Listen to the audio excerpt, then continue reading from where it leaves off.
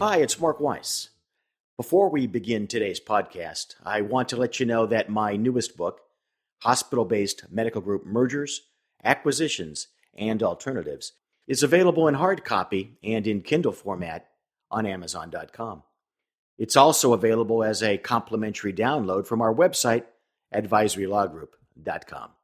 And now, on with the podcast. If you think that the rate of marriage failure is high, consider the fate of business marriages.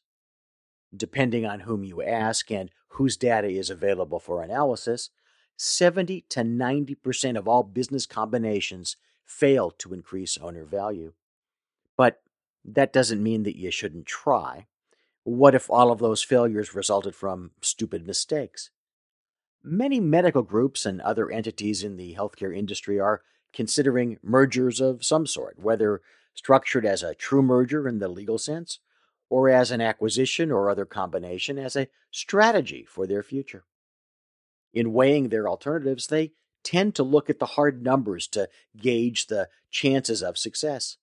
Things like increased market share, greater economies of scale, and the amount of the purchase price.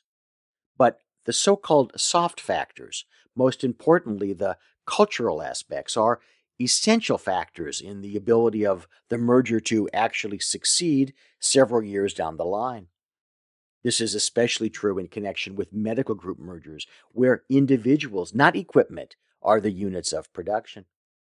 You pocket the purchase price or you celebrate the true merger of their practice into yours, glasses are clinked and smiles abound. Yet you or your colleagues now have to work with those people for the next 3 or 13 or 30 years. What if your group values openness and they value secrecy?